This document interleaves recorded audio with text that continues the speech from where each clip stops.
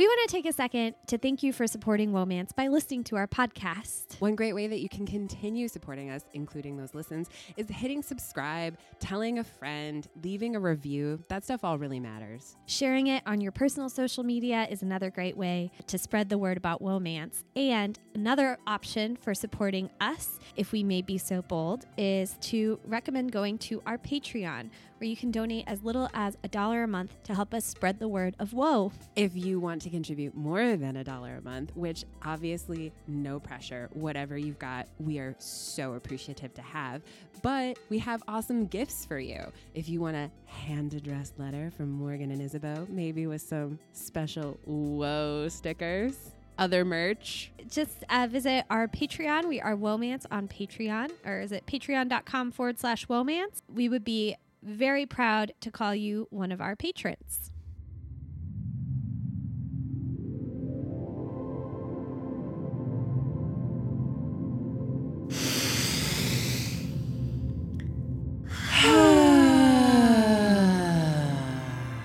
I'm Isabeau.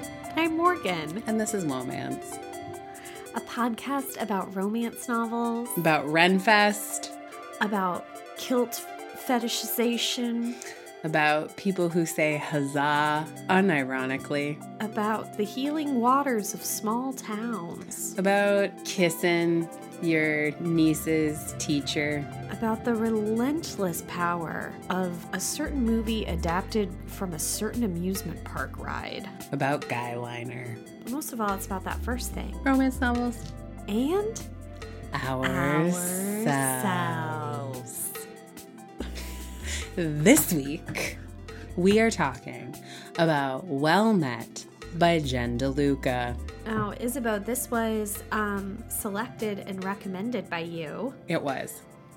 After you and I had what I'm going to go ahead and call a transformative trip to the Renaissance Festival. It was transcendent. It was my first adult trip to a Renaissance fair. Crazy. And I loved it. It should come as no surprise to longtime listeners that I have been going to this very specific, very good Renaissance festival for 8 years running. Even when I was 1,000 months pregnant, I have nothing, like, every time I go, it's just the best. I love the Renn Fair. The one we go to, well, I feel like it probably is the same one the author of this book would attend most frequently. It is. It's none other than the award-winning Bristol Renaissance Faire, which you informed me is Elizabethan. It is. You informed me is constructed so that it's up just year-round since the 80s. Has permanent structures, has been running for 36 years. The Renaissance Fair in Bristol and I share a common birth year.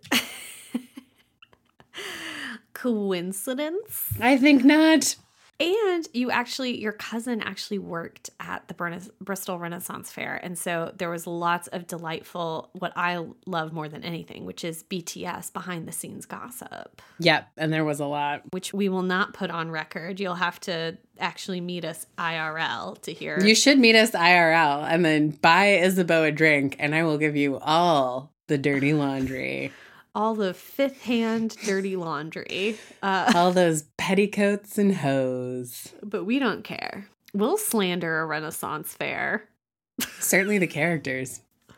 Off record, it's not slander, I don't think. What was your favorite thing that we attended? My favorite show? Mm-hmm. I loved... Is his name Moody? Mooney. I loved Mooney. I thought he was wonderful. I typically audience participation makes me break out in hives. But this audience participation was not me. Mm-hmm. And so I loved it for that. And also it was just a great, surprisingly warm mime mummery show. Mm-hmm. Surprisingly tender. Mooney is very, very funny. And also a very serious Chicago actor when he is not whistling and miming every summer. You gotta keep that BTS gossip under your gestures cap. That's not gossip. I love the joust. And you and I... That was your favorite? I love it every year. I do really love it. You and I got to see the joust to the death, which was really exciting for us, I thought. It was interesting when I was a youngster. I told you about this. I went to a Renaissance fair and we saw like a joust in the afternoon under God's sunshine. And it was very funny and silly. And so we were like, oh, let's stay all day so we can go back to the joust to the death. And then by the end of the day, it was like raining and muddy. And they did a super dramatic interpretation of a joust to the death. And we're like fighting in the mud and stuff. And I remember the knights being like mic'd up, but that might have been just me being a child and thinking everything was a bigger deal than it was. So I've been reflecting on it a lot because I felt like the joust to the death we saw was still pretty light and silly. But then I was like, there's probably a 5-year-old who saw it and is like scarred forever. Forever changed like I was. Probably. Like ready to watch Gladiator. Yeah.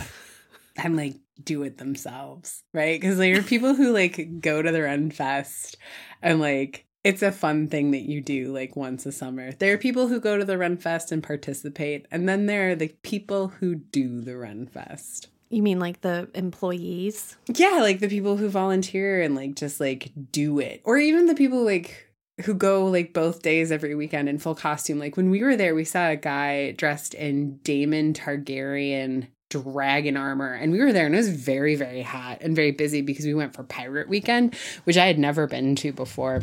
I remember that guy leaving right as we were walking in, and he'd clearly just gone to get his sword sharpened. And he was just like walking out wearing like gym shorts and like a t-shirt, but then like fully strapped in a leather harness to carry his broadsword. And I was like, I think he just came here for services. And you can do that at the Renn Fair, you know? You can get your sword sharpened, you can get a new mug, you can do that at the Bristol Renaissance Faire, which, by the way, isn't volunteers. It's all employees. Yeah. Well, they're some of the cast member are volunteer. What? Mm-hmm. Not everybody's paid. Protest. Eat the rich. The revolution begins at the Bristol Renaissance Fair. Just south of Kenosha. Turn left at the Culvers. But it's like that prepared me for a very different reality than what is presented to us in Well Met by Jen DeLuca. Do you want me to read the back of the book? Yeah. All's fair, Faire, in love and war for two sworn enemies who indulge in a harmless flirtation in a laugh-out-loud rom-com from debut author Jen DeLuca. Emily knew there would be strings attached when she relocated to the small town of Willow Creek, Maryland for the summer to help her sister recover from an accident, but who could anticipate getting roped into volunteering for the local Renaissance Fair alongside her teenage niece, or that the irritating and inscrutable schoolteacher in charge of the volunteers would be so annoying that she finds it impossible to stop thinking about him.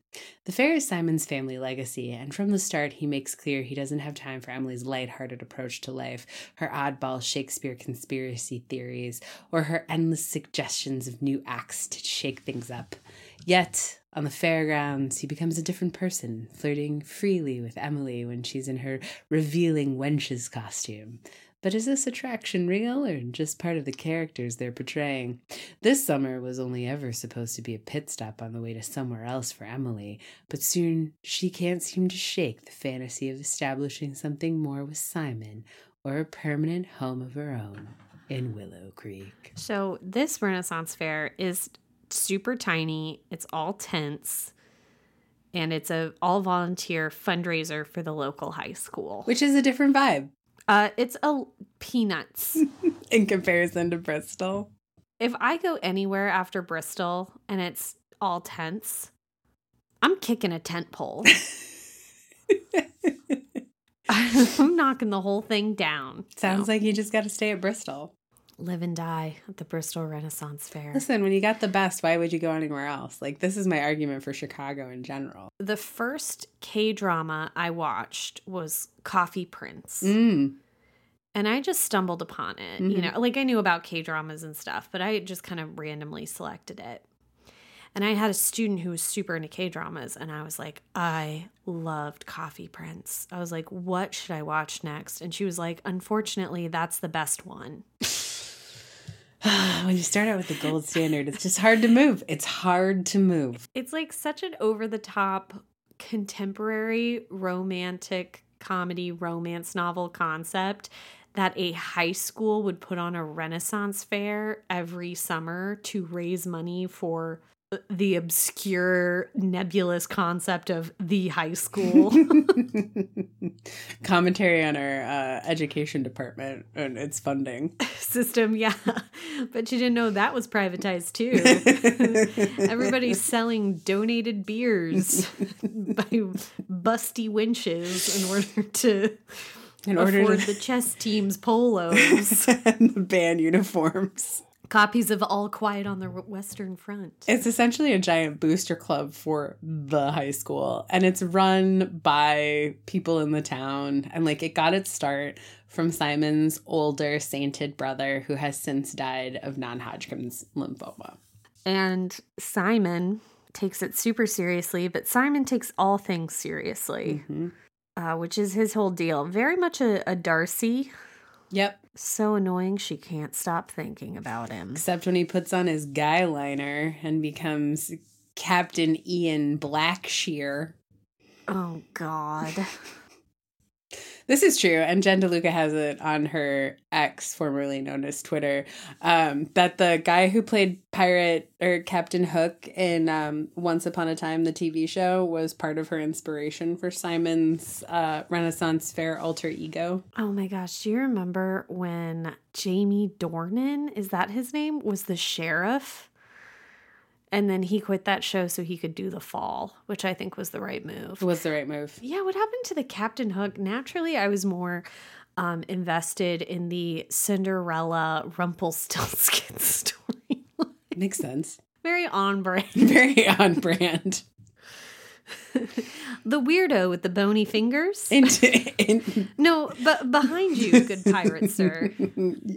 He's got like, he looks jaundiced. Step aside, generically handsome man. Yeah, I would like that one who's forcing a woman to love him. Your guy liner can't hide that you are basically just crackers. I'm here for the filet mignon. Thank you so much, you rickety pile of saltines. I just don't like. I can get that anywhere. I just need something with taste. No, I wish all the best to the guy who played Captain Hook in Once Upon a Time. I'm glad to hear that because whenever I hear pirates and guy liner, I unfortunately assume Pirates of the Caribbean Johnny Depp, which was also what a lot of the people at Pirates Weekend at Bristol also assumed. That is what they assume. Johnny Depp has that character and specifically has a lot of staying power.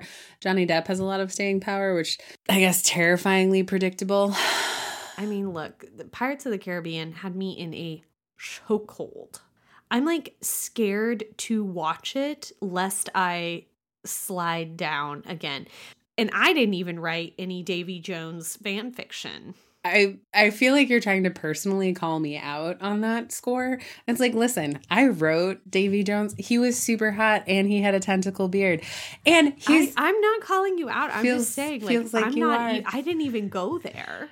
And the other thing, like, if we're going to take this tangent, one of the things that I did and do continue to love, even though I haven't watched Pirates of the Caribbean in a long time, is that Elizabeth Swann is given multiple credible outfits, but also other partners, right? We've got longstanding, beautiful Orlando Bloom, beautiful William, pure of heart, whatever. We've got Davy Jones's weird fucking shit. We got Johnny Depp's Jack Sparrow weird fucking shit. We also had like come from behind Commodore Norrington, who like wow, yeah, no kidding. I mean, the older I get, the more Commodore Norrington can get it.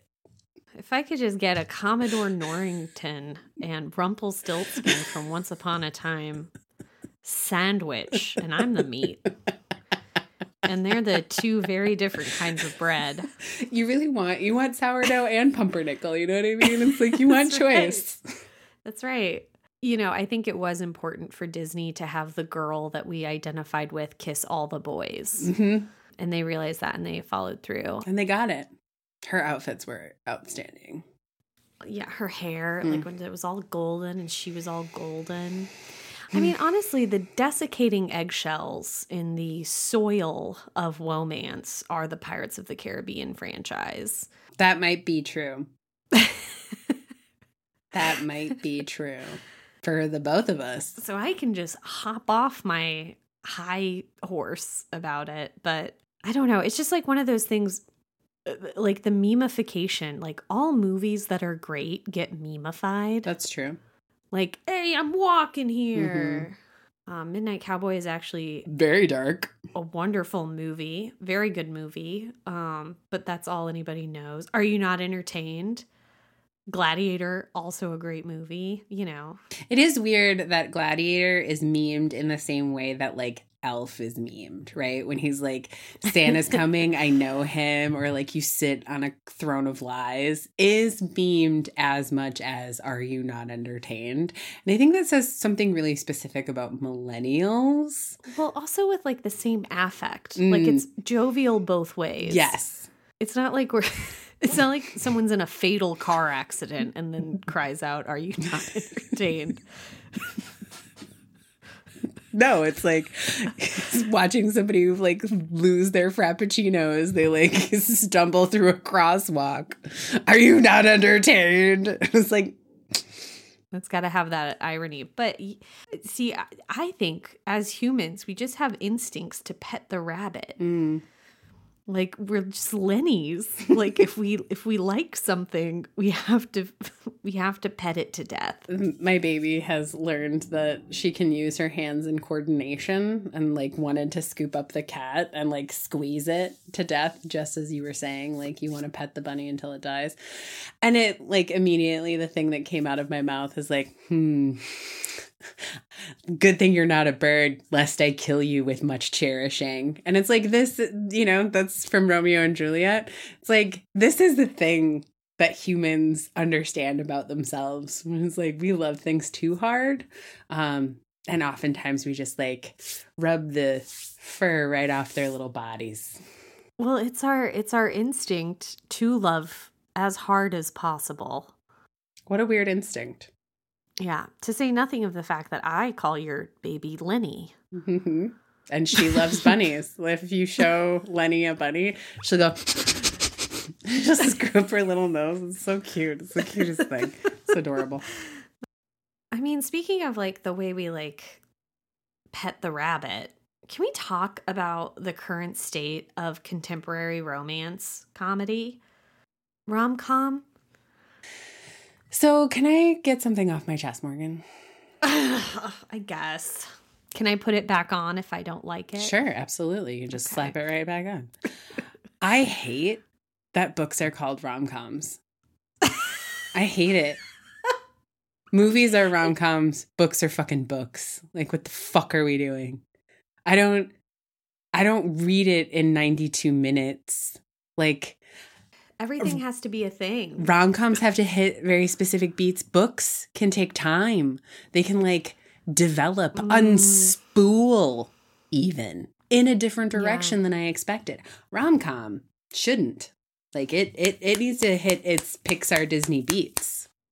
It's also so, we've talked about this in the past, it is so difficult to be funny in writing. Mm-hmm. And by announcing yourself as a comedy, you just made your incline 40% steeper. Yeah. To getting a laugh out loud chuckle. Yeah. I also think it is annoying to me that I want to say rom-com. There are okay, so there's like, welcome to your first episode of Womance. So there's is the two main categories of romance novel are historical and contemporary. And how fascinating is it that temporality is our chief definer of like romance preference? But it's true. Even though like so much of the ideology and angst or whatever can be in both areas, and like our ability to understand if we're going to enjoy a novel has to do with its temporality first. I don't know. Strange, right? But also that it's temporality. It's like very rare that you'll like have a historical rom-com. I guess they're more common now. And like, yeah, Tessa Dare, pioneer. although, yeah, some of hers have been very funny and some of hers haven't. But I think like part of the other thing is like, I'm glad that you're like breaking it down in terms of temporality rather than like weird subgenre where it's like, because I think like the fantasy and like the shifters can straddle strange lines, like they're less concerned with temporality, but they often have more in common with like one or the other. I can't think of a shifter romance that has a historic setting. None of them that we've read do. I also can't think of a monster romance. Contemporary romance seems way more segmented. Mm-hmm. Like, I feel like historical romance, if it's a historical, it's either like more lighthearted or more angsty. Mm-hmm. And then there's also this like shuddering attic called bodice rippers from the olden days, in which we have our play fort set up, the official romance play fort. But you know, over in the contemporary romance side of things, you can be anything you want. Mm-hmm. You can be a mafia romance. Mm-hmm. You can be a dark romance. You can be a romantic comedy. Mm-hmm. You know, it's like that quote from Anna Karenina, like, all happy families are happy in the same way. All unhappy families are unique. Yeah, I think that's true for contemporary romance novels. Yeah. Like, all of the happy ones, the rom-coms, what could we call them instead? We can't honestly call them anything else, right? Because like, while I wouldn't call them like a Notting Hill rom-com or a Four Weddings and a Funeral, because the filmic thing that they most mirror are the Hallmark original Christmas movies. Like, and boy, howdy, do they ever. Beat for beat, honestly. So I listened to this book on tape. Mm-hmm. It was good. It was a good listen option if you're interested. But like, this was the time when I was like, I feel like you and I have jokingly pointed out when a contemporary romance has a lot in common with a Hallmark movie. Mm-hmm. I mean, there are writers who I think go against that, but this book isn't that. Nope. We've got a small town. Mm-hmm. We've got a smaller business. Our main character ends up getting a job not just in a bookstore, but in the coffee shop of a bookstore when she isn't volunteering at the Renaissance Festival. It's always some kind of shop. There's an ex who wears a necktie and does misdeeds. And he's a big city guy, Boston. For the sake of his ambition. Mm-hmm. There's an exasperated but needy and bottomlessly loving family. Mm-hmm. So in the case of Emily, she's moved to this small town to help take care of her sister after her sister was in a really bad car accident. And her sister's recovering, and so she's a single mother. So Emily comes to town to help kind of take care of the kid Mm-hmm. Who is in high school. There's also the sassy friend who shows up. There's the kind of interfering child who we just talked about, Emily's niece. And it's always a grumpy sunshine. And it can go either way. In this way, it's the usual way. The boy is the grumpy, the girl is the sunshine. But like, which came first? Like, were Hallmark Christmas movies influenced by romance novels? Or have romance novels been influenced by Hallmark Christmas movies? And if we've got this like Hallmark Christmas movie structure coming into the books, it feels like they have more in common. And I know you don't like to say rom-com because that's a movie and this is a book, but it almost feels like they've got more in common with those movies than they do with the other texts, the other books in romance and in general that surround them. If something has a Hallmark movie plotline, it's a romance. No, I totally agree. So like, in terms of your question, what came first? My total instinct here is that category romance came first. category romances, you're 192 pages, you're falling in love with your brother's soon-to-be father-in-law who owns a trucking empire, and you're 21 and you're trapped at the cabin which only has one bed, right? I have not seen that Hallmark movie. You haven't seen that Hallmark movie, but you've seen a Hallmark movie where somebody falls in love with, like, you know, sister's new brother-in-law or, you know, whatever. And so my sense of it is that category romances have been perennially popular for decades. Hallmark was like, you know what works? Category romances. What happens if we put Melissa Joan Hart and that Lawrence brother in a movie and make it about Christmas tree farming? Let's just let's see where it leads. And then, you know, once you get one and it becomes kind of popular, you can do more. And then like the Hallmark movie juggernaut just like blew into the zeitgeist. And then I think it like began informing contemporary romances in Berkeley, right? Because like if this were a category romance that you and I read in like, and it was published, let's say in 1991, would we have the same concerns about like the small town versus big town, about like the questions of like what is ideologically happening here, in the same way that we're like, well, this is just a Hallmark movie? I think that they're now in a feedback loop is what I'm saying. I don't think the Hallmark Christmas movies were that informed by category romance, because I think about the category romances we've read and they've all been pretty off the wall and radically different from one another. The Denver one, though, that we read last Christmas, where she's like the event planner and he's like the rancher. I feel like I've seen a Hallmark Christmas movie like that. Don't think, first of all, they were black in that book. And I think that's true. Hallmark has only recently started making Christmas movies with people of color as main characters. She also, like, her sister was in porn. That's true. That wouldn't happen in a Hallmark Christmas movie. I think Hallmark might have seen that formulaic made-for-TV movies worked. And so whenever they got a hit on their hands with a Christmas movie that was romantic, they thought, we don't need to rethink this that much. Lifetime isn't really rethinking this stuff so much, right?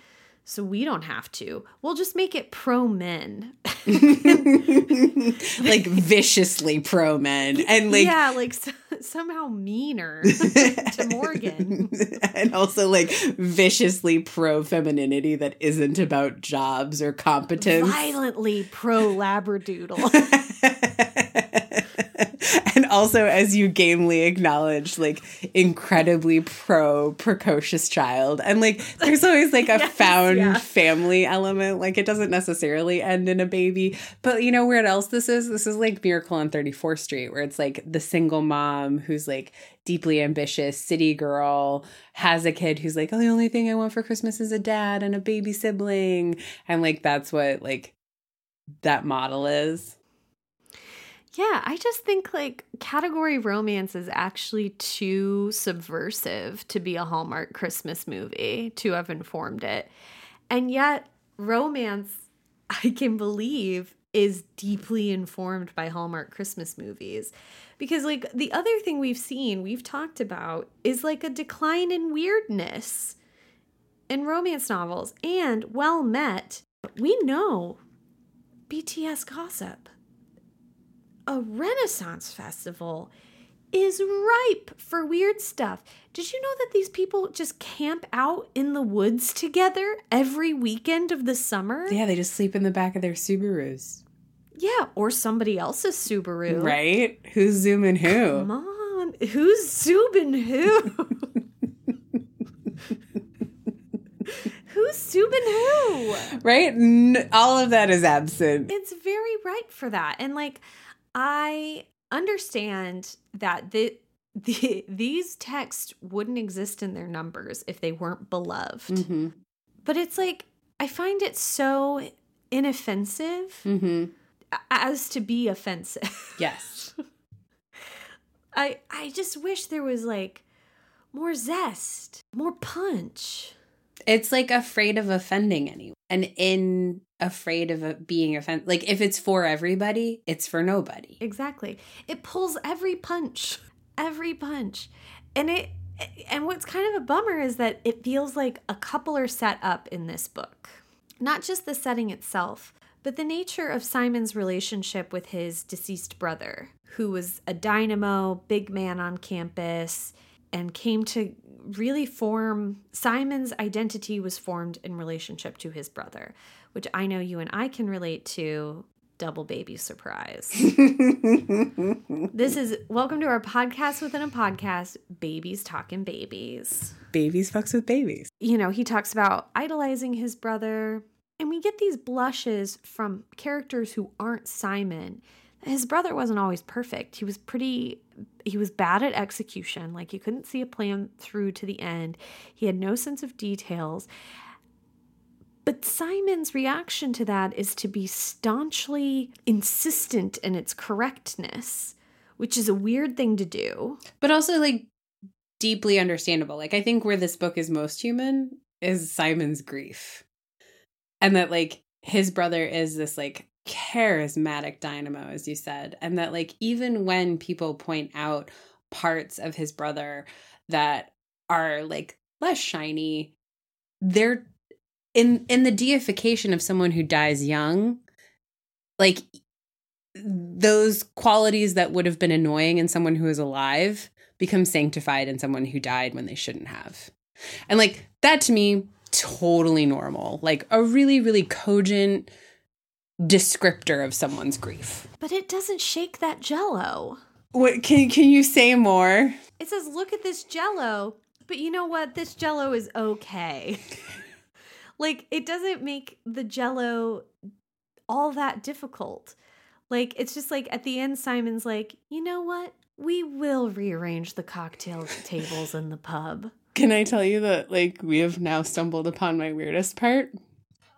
So, without, like, getting, like, super personal or whatever, my beloved brother-in-law lost his sister to non-Hodgkin's lymphoma, and she died in 2015 at the ripe old age of 33. And so, like, I identify with this storyline. Because Simon turns 29, the age his brother was when he died, over the course of this Renaissance Fair season. He's gotten more days than his older brother has. And, like, that's a hard thing. I thought that detail was really smart. But also important for the book is that the brother Sean has only been dead for 3 years, which is, like, not a long time, especially for someone who, like, took up a lot of oxygen. And then, like, Emily comes in and she recognizes the date of the brother's death. There's, like, a plaque at the Renaissance Fair. She sees what's going on, that there seems to be, like, a grief stagnation in Simon. And he's living in his parents' house. They didn't want to live in it anymore. It makes total sense to get an RV, and they're just, like, leaving Simon, which seems terrible, to be alone in his grief. I don't know. He's 26. I mean, like, okay, you're right. But they leave him alone in his grief. They give him the house, and he doesn't change very much about it. Like, maybe some stuff in the kitchen, but, like, all of the family pictures are there. There's like an arrested grief where it's like something should happen. I agree with Emily, the main character, that, like, some, like, stuff should be moving. But, like, boy howdy, like, her big, like, come to Jesus about, like, it's me or the Renn Faire, and it'll always be the Renn Faire because it's your dead brother. And, like, it's been 3 years. Can we just, like, you know, sort of, like, just, like, give Simon a little more grace? Like, let's change the chairs, and maybe the juggler who's bad and sexist. Okay, let's try how, like, let's see how that change goes, and then we'll, like, talk. Like, it was just, like, for such a sanitized, inoffensive novel to have very, very high grief stakes And then to have the main character who's like, you just can't get over your dead brother. I'm like, that's correct. Like, it is like there was the time before Simon's brother was dead, and now there is the rest of his life after. And like, that's a life-changing event. Like, the course of his life has literally been changed. I don't think 3 years is enough for you to be like, it's me or the Renn Faire who is your dead brother. That's a really, I hadn't thought about that. I mean, yeah, so I guess it is shaking the jello. It's like, this guy needs to move on. Yeah, that's definitely what this book is saying. And I was like, I don't know that we need to move on that fast, though. Like, but like the way he moves on is he gets a girlfriend, which feels like the wrong way to move on. To move on. I mean, I'm sure she like, I'm sure there's something in here, someone, about like, falling in love can help you be brave and do new things. And that's true. Simon just doesn't do them. Like, firing a sexist juggler is the least of your problems. And it's like a really small problem that he absolutely should be dealing with and that he should get rid of. Yeah. And he doesn't want to because he doesn't want to change the Renn Faire because his brother set it up. That's all fine. It's just... I don't buy that he doesn't want to cancel a contract with a juggler because his brother like the juggler isn't like his brother's best friend or something. No. Like, I could see that, right? Like, that's like, the stakes are so weird. Yes. It's like a contract with a juggler. You can't even find, I can't move cocktail tables around. It's me or the Renaissance. It's me, the girl you had sex with one time in your childhood bedroom, and I was super into it.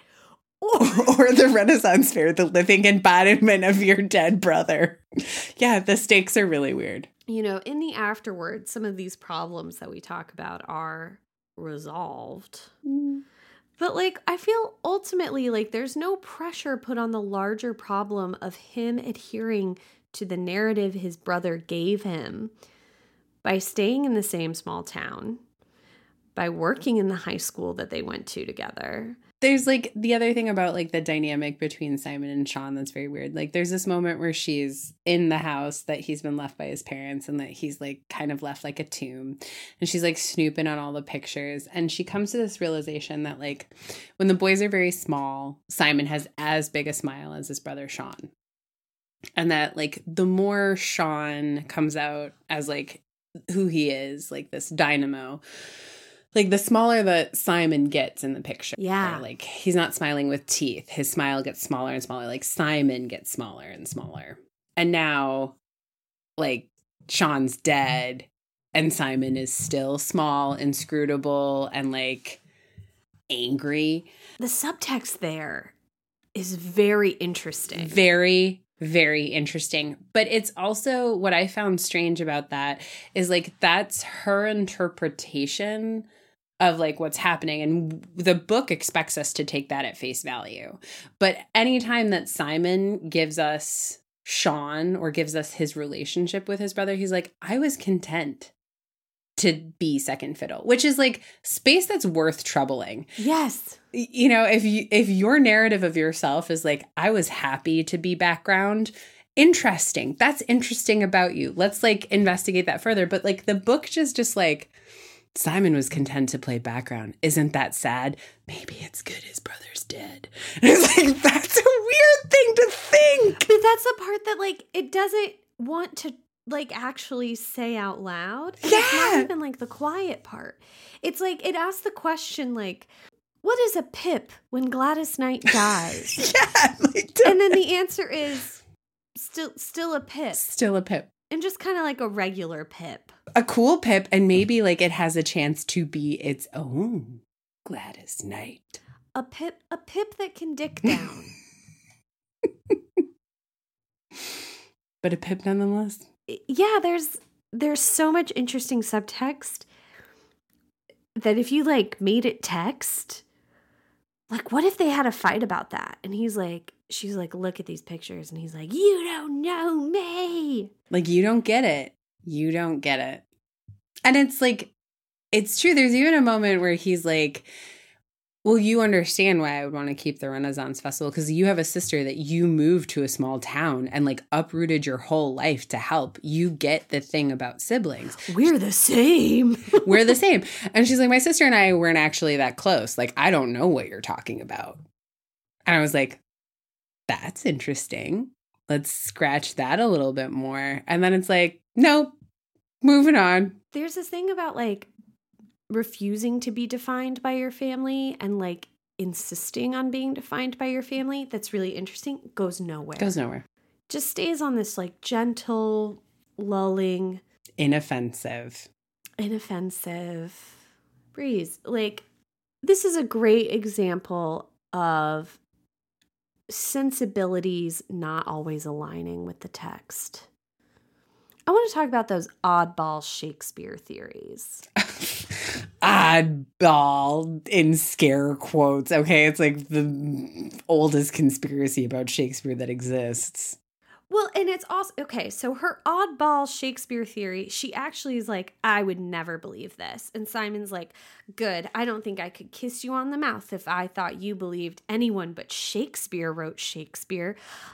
Excuse me, he might as well be a friggin' dinosaur, and we don't know if those guys had feathers. It's true, we don't know that. So you're telling me, like, may as well be a fantasy character. I said it.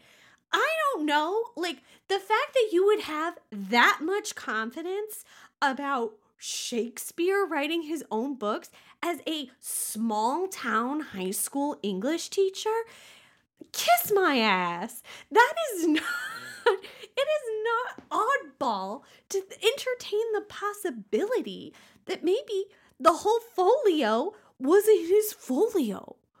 Also, like, numerous books have been written about it. It's like, and it's treated like this like goofy goober worldview. And I get that it's not the generally accepted idea around Shakespeare, but it's also like as silly to me to feel strongly that Shakespeare wrote Shakespeare as it is to feel strongly that Marlowe wrote Shakespeare.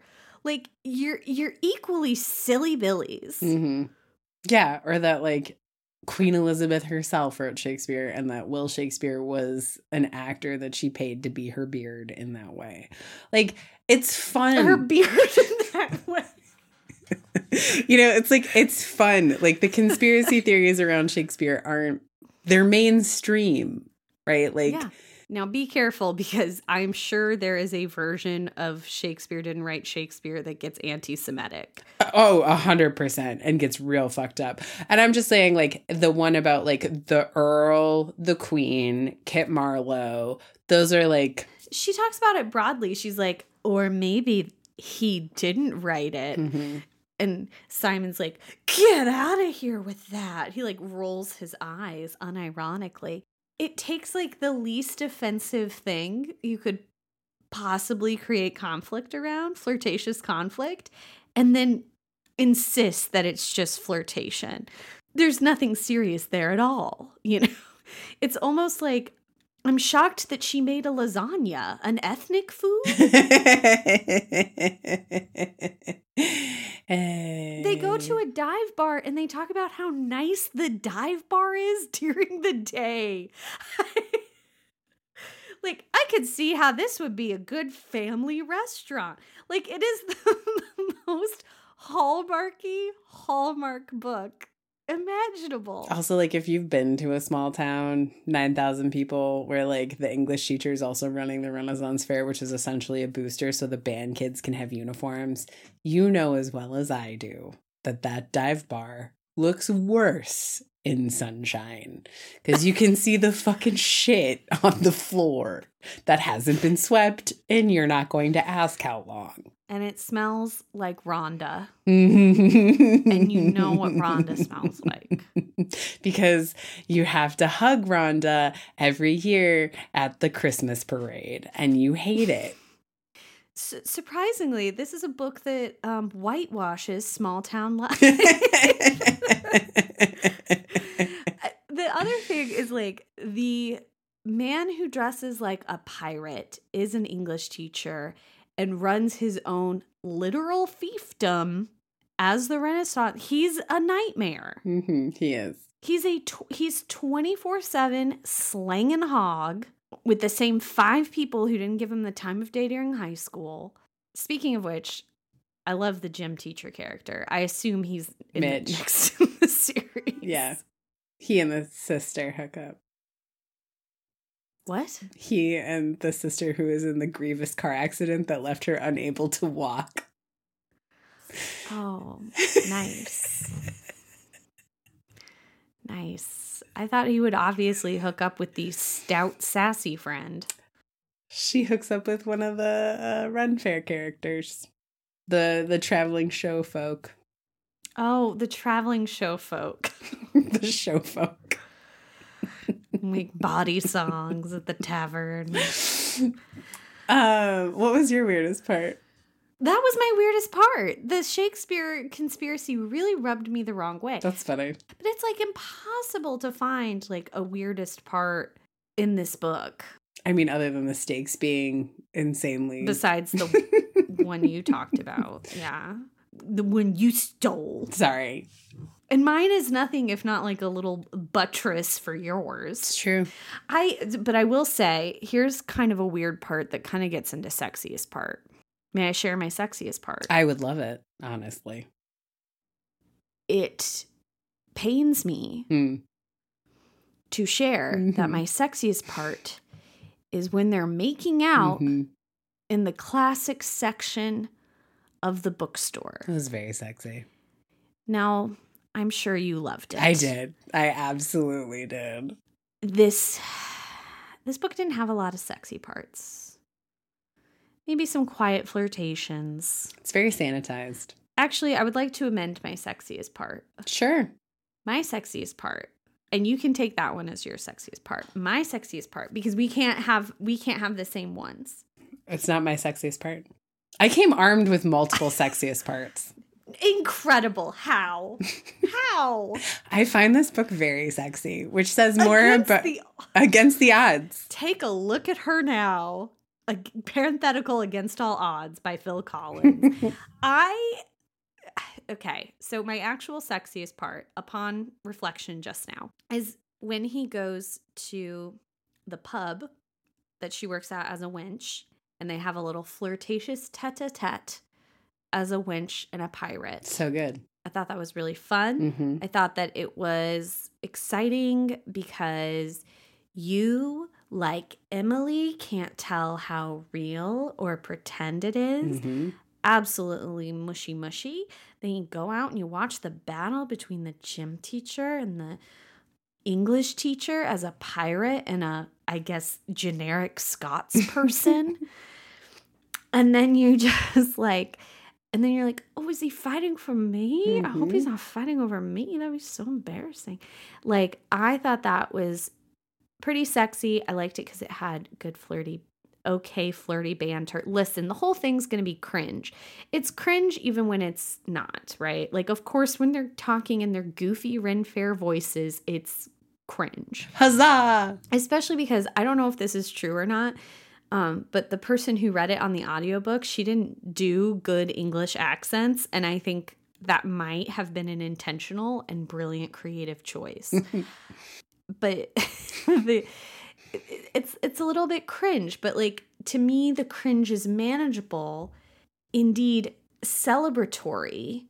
It's the mists of the waterfall that is Renn Faire. And made me feel good. It reminded me of like when I went to Renaissance Festival and I was like, there are people here who are visiting and there are people here who are live for the first time. Yeah. Like they are only themselves at the Renaissance Festival. And I loved being, and I thought that was so fun.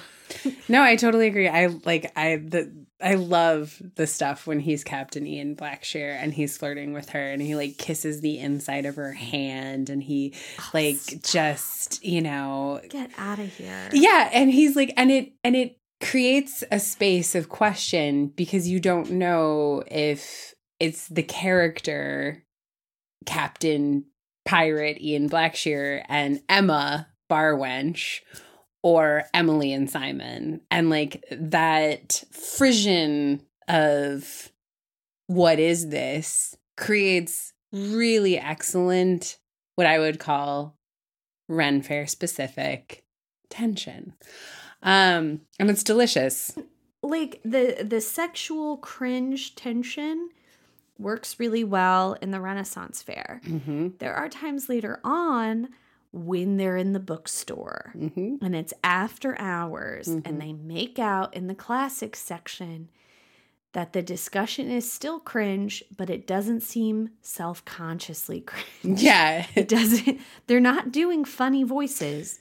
They're sharing their own honest and indeed mid opinions about classic literature. Talking about anything other than how incredibly sensual I am when I'm kissing you, no thanks. Talking about your opinions of books? Are you thinking about a book right now? Those things people with glasses read?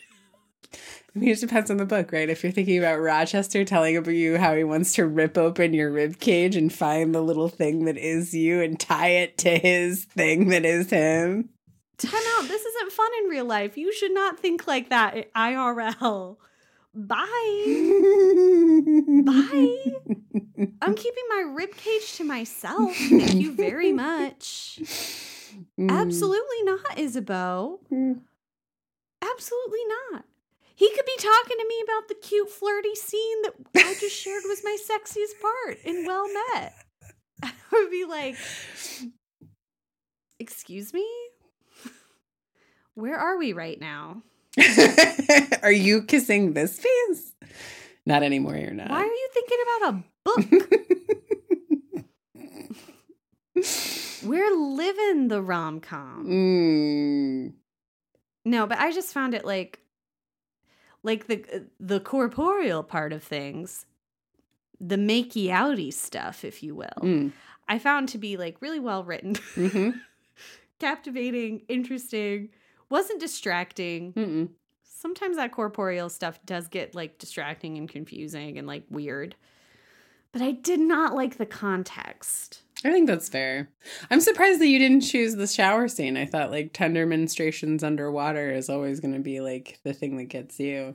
No, I don't like water coming onto my head. I like it to be surrounding me like a blanket. No, it's tubs only.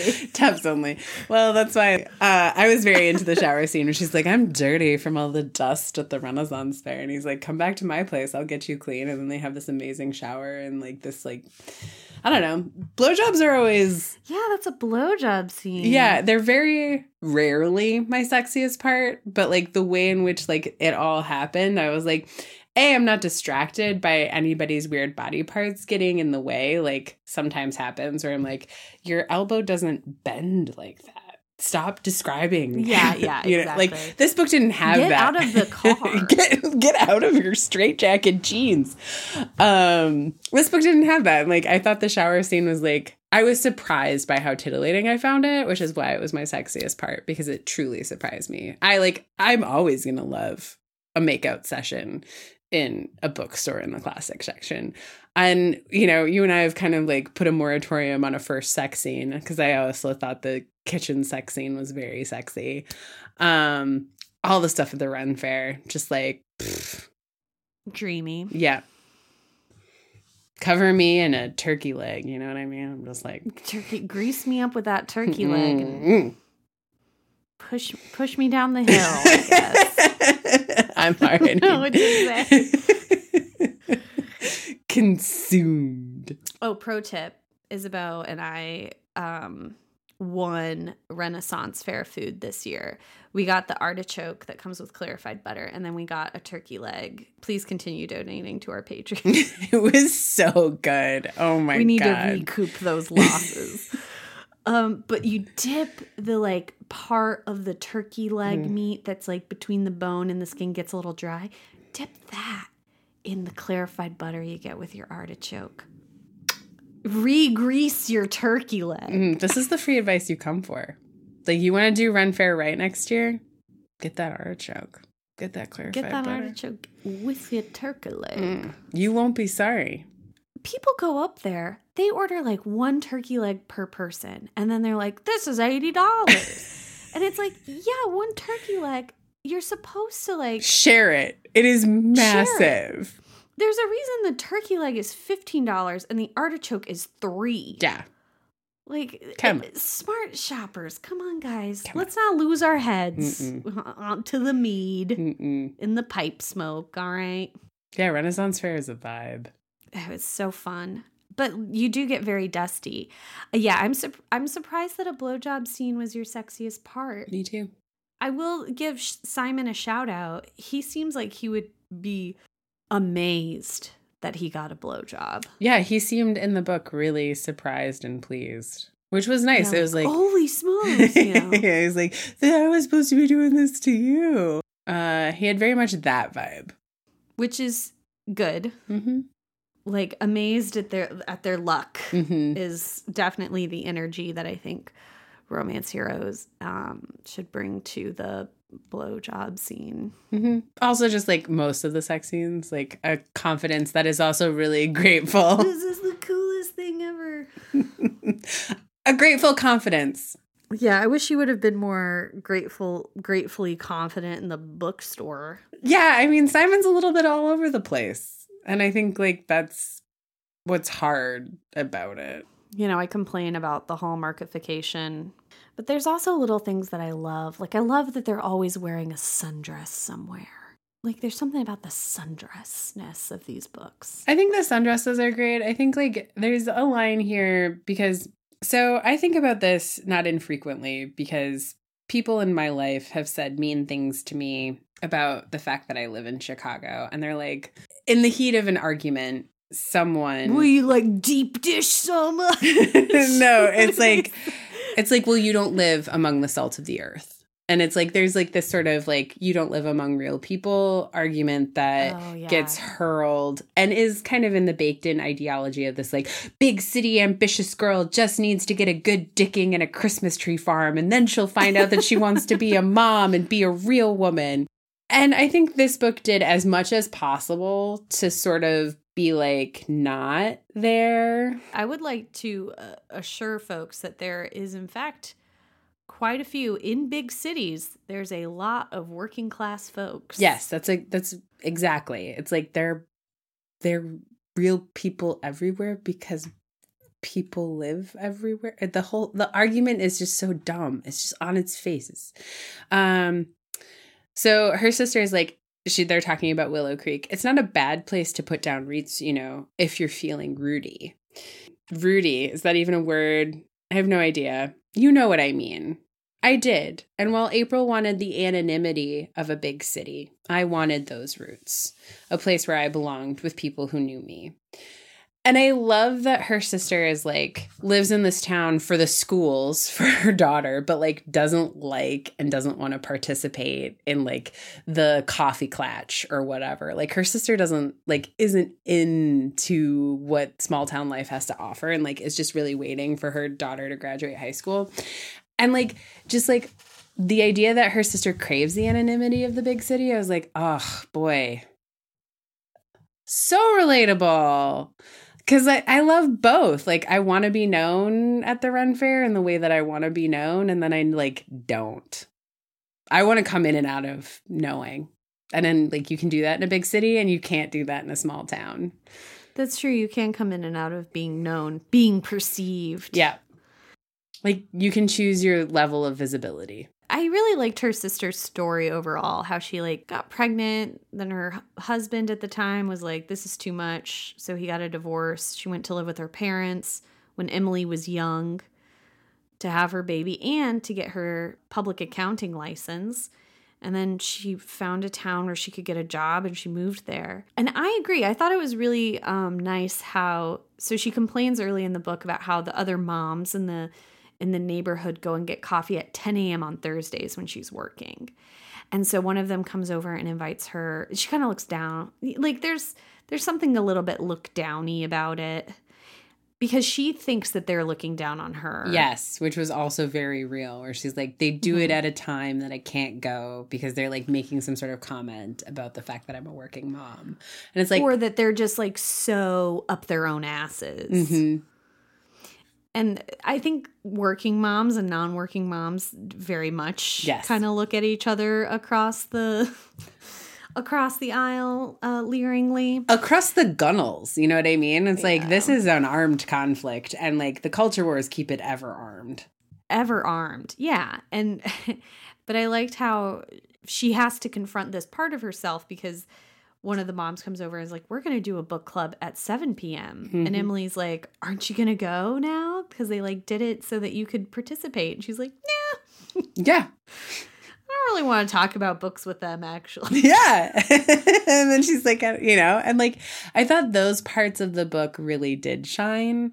But those are the parts where the book allowed itself to be specific and allowed itself to like make a comment about something real rather than just like, what is the most sanitized everywhere version of Willow Creek? Yeah, I think that's true. And her sister is kind of the most like difficult character. And definitely, yeah, in hindsight, I'm very curious to hear about how she ends up with that gym teacher. Oh, it got me. It got me. In spite of the fact that I think this is a no-mance for me. I think that's right. But I do want to read the second one now. Mm-hmm. There are 4 in the series now. Well met, well bred, well read, Wellbutrin. Wellbutrin. I believe it goes well met, well played, well matched, well traveled. Jen DeLuca, if you're listening and you want to do Wellbutrin as a Christmas, that's free. Yeah, I would say that this is on a like this was. I recommended this as a romance. I was in love with it when I first read it, but like on its second read, absolutely not. I liked the sex scenes and I was there for every piece of the Renaissance Fair, but boy, this hits really different than the first time I read it. What was the context that you read it in the first time? Can I ask? I think I was just looking for a book, and it was like a romance book, and it was one of the first that Women and Children decided to sell. So like a very famous feminist bookstore here in Chicago that for a very long time didn't sell romance at all, even though it had a sci-fi, thriller, and mystery section. This was one of the first that they stocked, so I felt like, oh, you know, I'll get it. And I thought it was like, I don't know, maybe I had watched fewer Hallmark movies at that point. There's also something about like maybe this book works if you don't have to talk about it with other people. That could be. Maybe that would be another caveat, which the vast majority of readers will not have to. Unlike us, we got to drag our butts crabby here. Asses. I will say, like, so if I have a floor for no-mance, which I absolutely do, and I'm not afraid to say it, it's The Tyranny of Endearments. Is it Tessa Bailey? Baby girl. Yep, that's Tessa Bailey. Yep. That's my floor. She is so fucking funny on TikTok. I hate it. Is she? That's interesting. I don't hate it. It's just like, how can your books be so bad if you're like a likable person? It's just I don't like the books, right? Like that's the other thing about this is like I don't want to say the book is bad, right? Like it's just not my... I don't even want to be like, it feels like dismissive to say like, it's just not my cup of tea. Like I know people like comforting media has a very important role to play in our day-to-day lives. My comforting media is different, but this is clear to me that this would be a very comforting read for a lot of people. I don't think it should be the only kind of thing you read or consume. I feel like we've read better comforting reads, right? And so like I think this is for me personally in my spectrum, this is better than a Tessa Bailey. But its inoffensiveness is it's offensive. It is like remarkably beige. I think there's a place for beige, right? Not in the rainbow. Not in the rainbow and not at a Renn Fair. Yes, at a Renn Fair. There's lots of turkey legs. Turkey legs are not beige at the Renn Fair. When are you eating turkey legs that size? We When are you just whole hogging them up here? There's some pictures of me whole hogging them. I know, but you're not doing that in your regular day to day. It's not how like you're going to your workplace and you're just like whipping out a turkey leg. The inside of a turkey leg is beige. The clarified butter is Emily's sister. I'm not offended by that metaphor. I hope the other guy is an artichoke. I hope the guy's an artichoke, but not the kind that chokes you. I mean, who am I? I'm like, hey, this book is middle of the road. Let's be nice to it. Yeah, I don't know what you're doing in your black muscle tee and your smudged eyeliner. And here I am in like my unmade guest bedroom. And I'm like, it could be straight. Like, who are we? Isabeau's like, wrap it in barbed wire and set it aflame. And you're like, it's not for you. And I'm like, it is demonstrably for me personally. That is true. This is like the thing. It's like it is for me specifically as like a consistent Renn Fair goer, a person who often loves the dead sibling and is like into books. The fact that on its second read it doesn't hold up for me says something specific about it, where it's like, I wish you would self-interrogate a little bit deeper about what was going on in your first read. I don't think much was. I wasn't doing this with you. I also wasn't interrogating my romances the way that I do now as a reader and enjoyer of them. Did you also think less of romances? Did I think less of romances? I maybe didn't think that they were as important as I do now, but they were important to me personally. And I think like our journey together has made me think about them in a broader sense, in a societal sense. And also like romance TikTok has happened in the intervening and like everything. RWA blew up. Monster romances became mainstream. Colleen Hoover. Now you got to read a friggin' romance novel about a door if you want some subversion in your life. Yeah, I think like gateway drugs. Yeah, like if there's like a time in Simon's life, like, you know, before Dead Brother and then after Dead Brother, for me personally, I think there might be a time in my life that's like, it's not just before or after Womance, but it's like before or after like, not The Flesh and the Devil, but maybe like our Johannuary or, you know, our Shana Shauna. Like I have had a turning point as a romance reader and critic. Do you feel like it was for sure a turning point or was it a sloughing? Am I a butterfly now? And before I was just a fat, hungry caterpillar? Eating my way through my days? Maybe. Like, I would call this book a no-mance. I think it is a book that's for me, but it does nothing for me. And I think that's its niche. And there are people who are looking for that book. It's not a niche that I find useful for me, or like you said, I don't think it's useful culturally, but I think maybe it has some personal utility. But that's the thing, like if you consume stuff like this, I don't know, what does that do for you? Like if it's all this all the time, I mean, like just trying to survive. Like I go back and forth. I'm like, everybody's entitled to like whatever survival mechanism they have. And then other parts of me are like, we wouldn't need survival mechanisms if we would all wake up, you know? And that's unfair. Is it? It is, because, I mean, like, I say that from a life of relative comfort, you know? I think that I mean, this exists for somebody. It seems strange that it feels like it was written... It's like a skeleton key, so it should fit, but it doesn't. That's so true. I think this is actually going to secretly be the book that we think about and talk about quite often. I think so too, because I think it's revelatory in what it does and doesn't do. Yeah. We were like so dismissive of Beast, and then it came to define my whole life. My entire worldview. So I don't know. It's no Mermaid's Kiss. It's not like that. No, it is opposite of Mermaid's Kiss. It's the opposite. But it's equal. Like, it's Mermaid's Kiss is likewise not doing anything for me, but it is for me. And it's equal in opposite way. Yeah. Mermaid's Kiss is Mars.